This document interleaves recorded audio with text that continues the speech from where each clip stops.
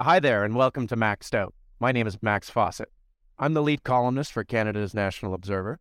And because I'm not busy enough already, I'm about to start a newsletter as well. Stay tuned for details about that.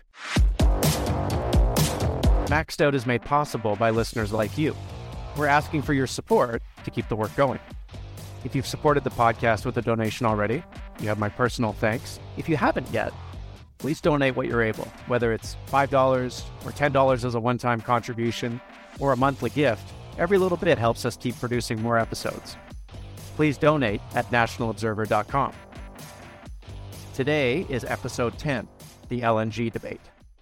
My guest today is Stuart Muir, an historian and former journalist who was the deputy managing editor at the Vancouver Sun until 2009.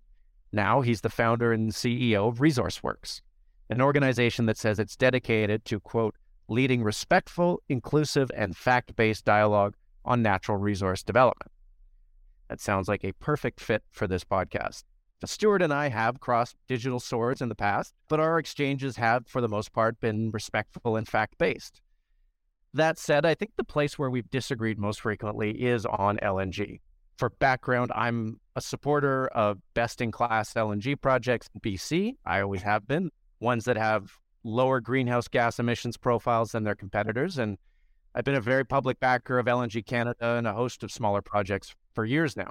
But I think it's fair to say that Stuart's view is a bit more expansive than mine about the role that LNG can play in meeting our climate targets. Like many oil and gas industry advocates, he says that LNG exports are the key to meeting those commitments. And whatever emissions might arise here in Canada, displacing coal-fired electricity in our exporting markets in other parts of the world more than makes up for them. And I think he probably suspects that our Prime Minister has been alligator arming this file for years, when maybe a more enthusiastic embrace of LNG exports could have gotten more projects built. I want to get into the details of all of this, both because I think there's a fundamental accounting issue at play here, but also because the renewed focus on LNG often obscures what's really happening in the world right now and the work we need to be doing in Canada. So without further ado, let's get started. Stuart, welcome to Maxed Out. Thank you, Max. So I want to start with some very recent news, which came out late last week. It's about Repsol, a European oil and gas company that has an LNG import facility in Eastern Canada in New Brunswick. And the plan was, or certainly they were kicking the tires on, converting it into an export facility. But as a Bloomberg story noted, the company has decided it's not going to do that. A spokesperson from Repsol said that the project was not economical because the costs associated with shipping gas from Western Canada and building new export infrastructure in the East were just too high. Now, to me, this would seem to confirm the Prime Minister's very much maligned comment about there not being a business case for East Coast LNG exports to Europe. In your view, is there still a realistic case to LNG facilities in the Maritimes, given that it would take the better part of a decade, I think, to get it built and permitted, even in sort of a best case scenario, and when Europe has already declared that it intends to phase out natural gas even faster than before Russia invaded Ukraine? When I look at the Newfoundland LNG project, which is a different one based on drawing gas from the Canadian Atlantic oil and gas fields, piping it to Newfoundland and creating it as LNG there and shipping it to markets that want it. That one, as far as I know, is still going. So the business case for that, it seems like the midstream or the pipeline side of it is the problematic one, which is not a surprise to anyone. I mean, we know where Quebec has stood on this. When I look at the consumption of gas in Europe, I'm mindful that the European Union last summer passed a law declaring gas in certain circumstances to be a green energy source. That law was made by a country during the war, but also one that is recognizing it needs to have not just a flip the switch mentality on energy transition, but also a pathway to get there that goes through different stages. So I am not so sure that I would take that corporate bromide as being a absolute statement about the condition of things. And I would also remind you, Max, that it was in 2014 when Russia invaded Crimea that there was a parliamentary standing committee call evidence on whether there should be Canadian LNG made available for Europe in these circumstances. Very similar circumstances. At the time, the advice from a number of experts was get this done because it will take a number of years. It will take 8 years to get an LNG project going. And, you should start now. I would say the same is true now. Just because it takes a long time to build something doesn't mean you shouldn't do it. Yeah, if we had a time machine and we could go back to, a decade ago, we would absolutely be building LNG facilities on the East Coast, given what we know today. But I think one of the crucial differences between 2014 and 2023 is that back then, Germany was very happy to be importing Russian gas and didn't seem particularly interested in weaning itself off of it. Today, we have a German political class that is seized with the importance of driving gas demand out of their economy as quick as they can without hurting their large industry and everything else. So, in that circumstance and understanding that even with the most favorable governments in power and in permitting in place, it would take until, I think, the end of this decade to get a new facility in place on the East Coast. What's the business case there? How does that make sense from a financial perspective? Well, I think LNG is a seaborne commodity. It goes to where it's wanted, which is one of the attractive elements of it. During early stages of the Russian war of 2022, we saw a huge amount of ships from the Gulf Coast of the United States go towards Europe with cargoes. We saw all kinds of diversions around the world so that Europe could get what it needed when it needed it. That's what LNG allows you to do. You can set it where it's needed. And if it's needed somewhere else, you can ship it there too. So I don't think an East Coast project is necessarily tied to European demand, although obviously just as the West Coast of Canada is looking to Asia because it's close, so too would an East Coast of Canada project want to get to where a close market is for a number of reasons. Yeah, let's shift to the West Coast now. There's clearly a better case for projects there. The NDP government just approved a new project there, Cedar LNG, which I think is interesting on any number of levels. That major project and the smaller Indigenous-led ones, which are awesome, good projects, and can't wait to see those in service. Do you think there's capacity for another big one, maybe the Kitimat LNG project that Chevron has an approval for, something else? Like, is there an opportunity to go bigger than a lot of people are thinking right now? I think we're in agreement there on this issue, Max. It's not a question of, hey, we've got a lot of gas in the ground in the Montney and these other shale reserves in Alberta and BC. It's a matter of what is the market demand? Who needs this? And do they need it for reasons that create a business case for it? And I think the answer is they do. All kinds of things. One of them is that every country in the world that has signed up to the Paris Accord and other agreements, which is almost every country, is beholden to its own treaty agreements. They have to do things they're doing. We tend to focus on what we've signed up for in Canada, obviously, but all those countries are going through the same thing. Some are more excited about it than others. But those who are in Asia, where they have growing economies, where they have a demand for more energy to allow people to escape from poverty, that's what they are wanting to do. We need more energy of every type. We want it to be in the arc of history towards decarbonization. The questions are more about how quickly do we get there. So how does Canadian West Coast gas fit into it? I think we have facilities here, or we could have facilities here that get Canadian gas to where it's needed.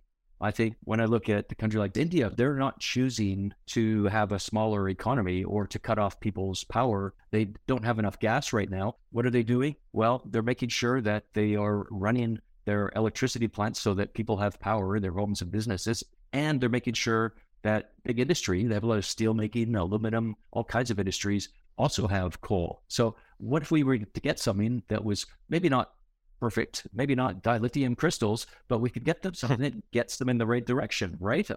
I just think the logic is strong for this. Dilithium crystals would be the optimal thing here, but I'm in agreement that the perfect is the enemy of good. One of the frustrations I have here in Calgary is that, we should get credit for the emissions reductions that happen as a result of LNG exports in Asia.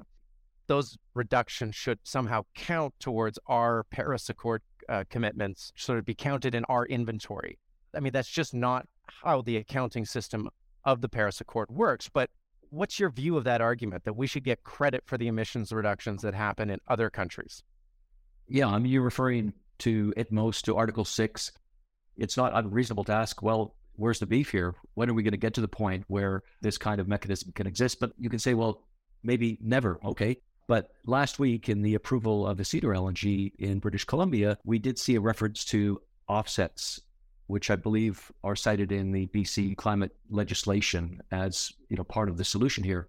An offset, to me, isn't that different than what you're referring to. It's just a question of how is it implemented? Is it a local offset? Is it a global and local offset? How does that function? So, I think the BC government may be noodling some of this too. All right, let's just pause there for a second, because both you and I know what ITMOs are, but I suspect there's a lot of my listeners who may be a little confused by that jargon. So an ITMO is an internationally transferred mitigation opportunity. What does that mean? Basically, the idea is that under the Paris Accord, if there are lower cost emissions reductions opportunities out there that can happen in other parts of the world, we don't want to stymie those from happening and essentially force countries to focus only on higher cost emissions reduction opportunities in their own jurisdiction. And so the idea is that countries could trade these ITMOs to help meet their Paris Accord responsibilities. But it's an interesting concept. It hasn't actually borne any fruit through all the negotiations and discussions over the last almost 8 years since the Paris Accord was first signed. So the problem with thinking that we would get credit for emissions reductions that happen because of LNG exports is that these ITMOs have value to the countries where our LNG is theoretically going. They're not going to give them to us for free. It sort of muddies up the business case for exporting LNG if on top of that, we're also paying these countries for the emissions reductions that are happening because of the LNG. I'm not sure how that would ever be a viable business case. And it's also, as I said, mostly theoretical. I don't recall any LNG contract that has involved the use of these ITMOs. I understand why provinces like Alberta want to get credit for emissions reductions that are happening somewhere else, because it means they don't have to make them here. But that's looking for a free lunch. I think we're well past that point when it comes to climate policy in the year 2023. But that's my perspective on them anyways. Have you seen any examples that this is a viable and meaningful way to reduce emissions and that we could actually get credit for reductions that happen in other parts of the world? Or is this just something of a pipe dream? Well, maybe the question is what kind of credits? I noticed that when the Saguenay Energy Project, an LNG project at Saguenay in Quebec, it was refused a permit last year by the Quebec government. Later, the federal government also refused a permit, but the key refusal was Quebec's.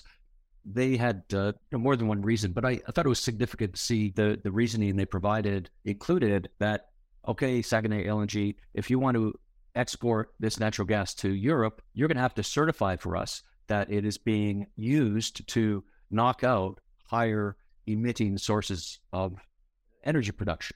But if you actually look at the ruling, you can see that there's actually, quite a heavy weighting given to this consideration. So if the Quebec government, which broadly is, I would say, the most fossil fuel averse jurisdiction in Canada, is saying this, probably the reverse of that would be something they would accept. If Saguenay LNG could say, hey, we do have these certificates, here's how we would do it, then the Quebec government could presumably say, oh, all right, then we're good with your project. Now, if you have the ability to certify this happening, and I don't think it's very easy or practical, so I'm not advocating for it, but suppose you had it, might you then monetize it through some market mechanism? And might that be the way in which we can get to this idea of trading credits? It's an interesting idea. Jason Dion, who has written about this, I think he wrote a piece in 2019 for the Institute for Research on Public Policy, basically saying that we can't use ITMOs to get credit for LNG exports. And he wrote something last December for the Climate Institute, basically revisiting the arguments. He said there's this belief in certain circles that, well, we can change the rules to get credit for lower carbon exports. And that would help us, obviously, in terms of our emissions inventory with LNG. And he says, problem with that is that if we had such a system, then yes, we would get credit for the LNG, but we would get debited for our higher carbon exports, i.e. oil sands. The net on that for Canada would probably not be great. He says once we account for Canada's high carbon exports, it's not clear that we'd come out ahead. So this all sort of seems like just wishful thinking. Be careful what you wish for, right?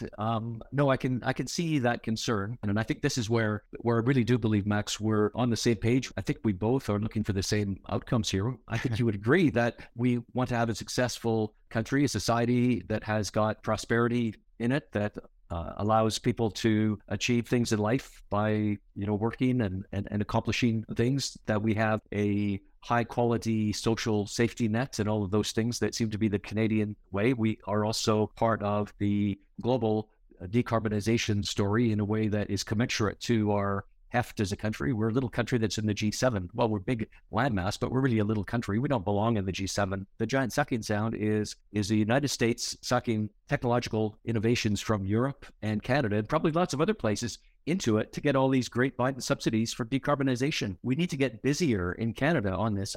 I think there's an awareness, certainly in policy circles, that the Inflation Reduction Act is a very big deal. At the political level, it still feels like the conversation is around Justin Trudeau and Danielle Smith. It just seems like people are not focusing on what is the real issue here, which is, as you say, there is a sucking sound of clean energy capital that is pouring into the United States from other parts of the country and other parts of the world. What do we do about that? What should we be doing about that from your perspective? So here's the United States. On the one hand, they're pumping massive resources into encouraging all kinds of clean energy development, but then at the same time, they're enabling the Willow oil project in Alaska, the 160,000 barrels a day project. And, there's a few people who are saying, hey, wait a minute, you can't do that. But for the most part, that's America being America. They're able to contain these contradictions and move ahead. I think, our Canadian model is a little more the two solitudes. We have some people in Alberta causing things not to move as quickly as they could, and everyone's losing because of it. There's something to be learned from this idea that we can pursue multiple things at the same time. I agree. It seems to me that if you wanted to do energy policy well in Canada, you would let British Columbians do it, by and large, because they'll have a unique understanding of both the industry side, the environmental side, and the Indigenous side, in a way that Albertans, I've always found, simply don't understand. And certainly people in Ontario and Quebec don't understand from the other perspective. They're too heavily weighted perhaps to the environmental side. But anyways, that's a digression. What would your assessment be of the Prime Minister's record on energy, on the development of our resources, on managing climate risks? Yeah, I've recently appeared at the Standing Committee on Natural Resources. They wanted to talk about issues relating to the Trans Mountain Pipeline. That was before the revised price tag of that, to now over $30 billion. That one is going ahead because the Trudeau cabinet made a decision to acquire the company that was saying we're going to leave this project and leave the country. They did buy it. And I felt that the MPs, the Liberal MPs I spoke to, were anxious to get some credit for making these difficult decisions. And not just simply being slammed by the opposition all the time or being slammed by the NDP and Bloc for different issues. And I thought it was fair to give the Liberals credit for getting this project done. What do you think their legacy is going to be here? Well, I think carbon pricing is an interesting one. I think when the Trudeau government said we're going to have a federal carbon tax, they might have said, well, let's wait for the United States to have it because our economies are so linked. If we had waited, we'd still be waiting because the United States does not have a national carbon tax, but they did it. And so I think it's meant to be a driver of innovation to encourage through the tax system activities that are desired and discourage activities that are not desired. I think that's a pretty good legacy for the Prime Minister. He may not be loved in all quarters or maybe any quarters of Alberta. It's something he can definitely put in his Hall of Fame. There's an opportunity for the Alberta NDP to have a better conversation in this election that is coming up here around energy, because I think there is a mindset shift that is underway that is not represented by the government and its rhetoric around war rooms and just constantly bagging on the federal government. And I don't think that the NDP, for whatever reason, has the courage to occupy that space and tell that story that no, we're problem solvers here. The energy sector is about, at its core, solving problems and, using technology and getting to the bottom of things. And they're ready to do this. I think if you're an engineer, solving the carbon problem is probably pretty interesting in the same way that solving the oil sands problem a generation ago was interesting. It's a technical and intellectual challenge. Yeah, that's what they do. Give an engineer a problem and the engineer, wants to go and solve it.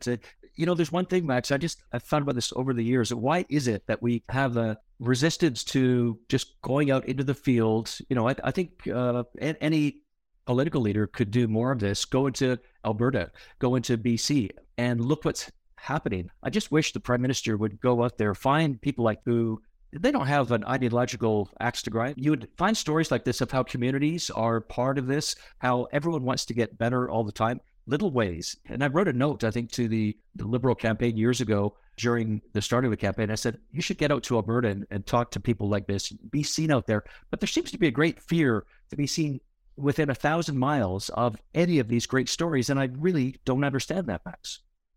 Well, I think part of it is they're afraid of the hostility. When they go into Alberta, it is rarely a good news story. It is rarely received well. I think a big part of the problem with the disconnect between our political discourse and the reality that's unfolding on the ground is that there is this sense that there are these two sides that don't have common interests. And they do have common interests. And I wish we would see the Premier of Alberta go out and be a little more seen at companies that are doing low carbon technology and things like that, and talk about the energy transition, not as a threat to people's livelihoods, not as something that is being done to them by the federal government, by Justin Trudeau, but a thing that is happening around the world that no one can stop any more than they could stop the development of cars in the 20th century, and that we are really well positioned to take advantage of this, to grow businesses out of this, to build new livelihoods out of it. Just feels like the tone is so negative and so fear-based that it's hard to have that good conversation. And maybe that's why the Liberals don't come out here as often as they should. Well, I got to give you credit because you're not just saying these things, Max. You're actually doing a podcast that is getting people into discussion who sometimes don't spend much time sharing notes. And I think there's too little of that. Thank you. I appreciate that. I mean, as a sort of concluding question, your organization's mission is to create a fact-based, respectful dialogue about this stuff. Has that been successful? And notwithstanding my amazing podcast, what could we be doing to create that space, in more places? It feels like there is still this yearning to be involved, and it's more consequential than ever, where be it labor, the people, the trades who build things, be it the First Nations who, if they're on an area of land that is geographically remote from cities, but actually strategically relevant to energy projects or mining or forestry, other things, that there is very often desire to be economically involved in things that could allow for languages to be restored, for people who have left the reserve to come back from the city and have a nice life in a way that is like they have in the cities, to have telecommunications, to have all these things. People from reserves want that too. We actually started an event 4 years ago around that. We're doing it in June. I think those are really important strands, but at the same time, we can't not be part of the decarbonization dialogue. We know the science, we know the phenomenon of CO2 in the atmosphere. I don't think there's much of a debate as to what that effect is, but how do we, rapidly address it? And I think there's often, two solitudes in what are the best ways to do it. So I think we could take an example. This is one of those cases we could take an example from Calgary, where it really has had to knuckle down and deal with it. They went through 2014, the oil price crash, where everyone had to do the same, but with less. And I think that is part of that long-standing spirit of innovation in Alberta, where they created new technologies, and now there's new challenges. So I do actually feel optimistic that the Canadian role in this can be one that is successful. But I think that we need to do more of what you're doing here. We need to have more of these sessions to share notes and show others that, we can be talking about these things together, even if we have disagreements too.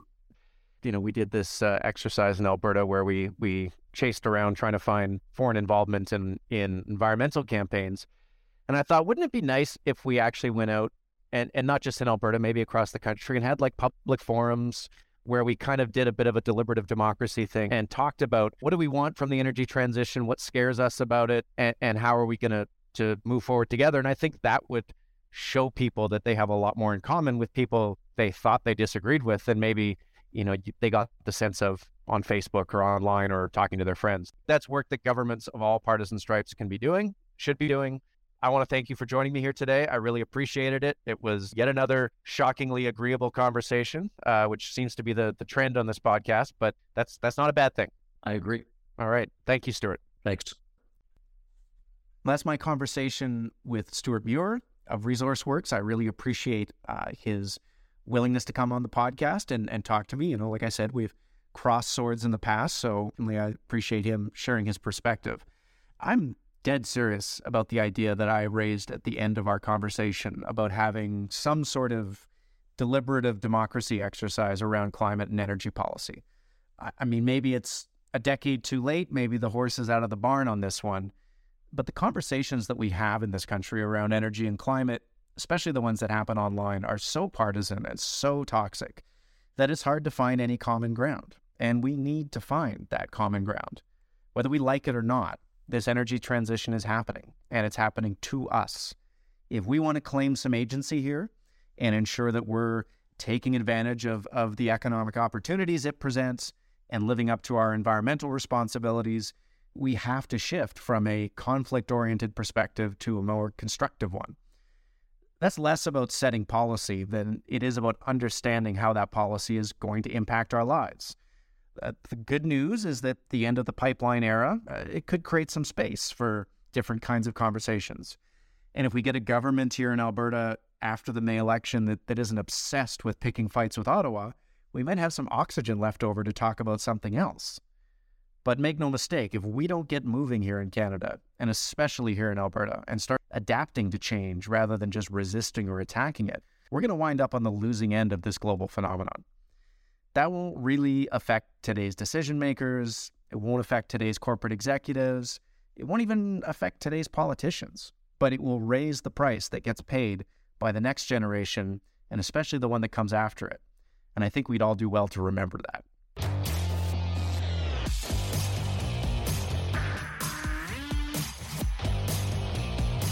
Just a reminder that we need your help to continue our podcast. Every donation helps, and please rate us a 5 on Apple Podcasts and tell your friends. We want everyone to find us. Maxed Out is produced by Canada's National Observer. Our managing producer for podcasts is Sandra Bartlett. Associate producer, Zara Kazema. The executive editor of Canada's National Observer is Karen Pugliese. Our publisher is Linda Solomon-Wood. I'm Max Fawcett. Next week, it's Hot Politics with David Mackay, and I'll see you in 2 weeks.